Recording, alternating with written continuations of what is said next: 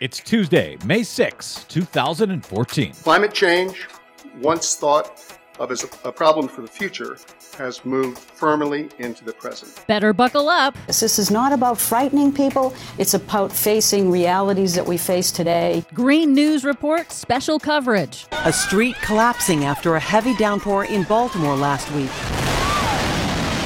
is one example of extreme weather events that may be more common in the future. Landmark U.S. report from 13 federal agencies says climate change is here and now and is a clear and present danger. All of those clear and present dangers straight ahead. From BradBlog.com, I'm Brad Friedman. And I'm Desi Doyen. Stand by for 6 minutes of independent green news, politics, analysis, and snarky comment. President Obama is going to do interviews with meteorologists all across the country about a new climate change report. Hey, that's great. Even Fox News covered the new National Climate Assessment. I hope they ask him about Benghazi. Yeah, like the weatherman from Montana should ask him about Benghazi. That'd be great. That would be totally great. Ask him about Benghazi. Idiots. This is your Green News Report.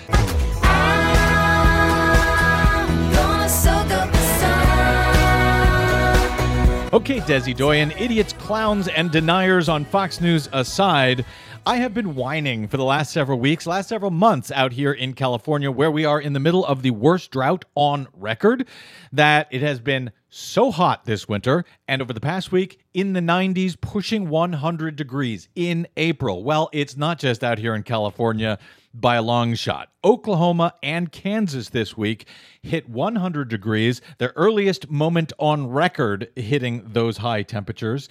And now the White House has a report that speaks exactly about these problems facing this country right now when it comes to global warming. Yep, that is the upshot of the report. Climate change is here, and it's happening now. That's what the scientists from the Landmark U.S. Climate Assessment Report say. It's a congressionally mandated assessment of the impacts of climate change here and in the future. It's led by the National Academies of Sciences, 13 federal agencies, and the Department of Defense. And it shows unequivocally that climate change is impacting every corner of the U.S. right now. Dr. Jerry Melillo, co-chair of the report. It is affecting us in our pocketbooks and on our land in every region of the United States.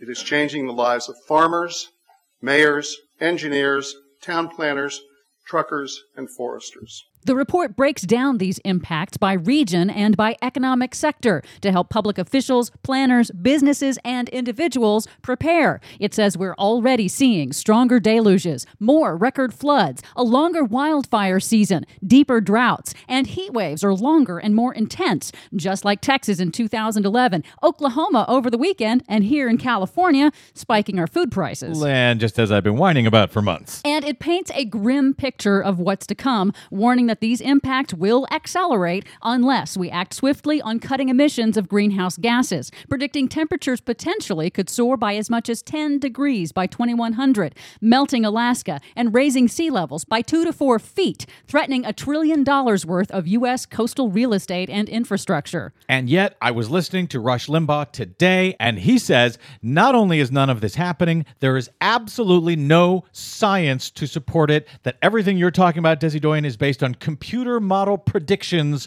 for far, far out in the future. It's based on nothing that's actually happening today. And of course, he's absolutely, completely, 100% wrong. How dare you? The report also details actions that we can take right now to reduce emissions, but the political climate for action is a problem. You think? The climate change denial industry and Republicans are already forcefully dismissing the new scientific assessment, but White House senior advisor John Podesta says they'll fail. They'll find various ways, particularly in the House, to try to stop us from using the authority we have under the Clean Air Act. All I would say is that those have 0% chance of working. So if Congress wants to try to stop the president from taking action here, Podesta is saying he's going to use his executive authority to take action anyway. Yes, and President Obama already has done so, and he is also going to issue landmark new rules for the nation's dirtiest power plants coming up in June. And EPA Administrator Gina McCarthy tells MSNBC there is good news. The bright spot here is that we know that states and local communities across the U.S. have been taking action to reduce carbon pollution. So we can do this. That's what the president knows is our moral obligation to do. And the clean tech sector is booming and already all over this. They're using the new report to focus on innovation and which tech sectors are positioned for rapid growth by addressing climate change. But again, Rush Limbaugh says it's not happening. There is absolutely no science for any of this. And these aren't the droids you're looking for. These aren't the droids we're looking for. Move along. Move along. For much more on today's Landmark Report and all of the other stories we couldn't get to today, thanks White House, please check out our website, greennews.bradblog.com. Don't forget you can download our reports anytime via Stitcher, TuneIn, or iTunes. You can and should find us and follow us on the Facebook and the Twitters at Green News Report. From bradblog.com, I'm Brad Friedman. And I'm Desi Doyen. And this has been your Green News Report.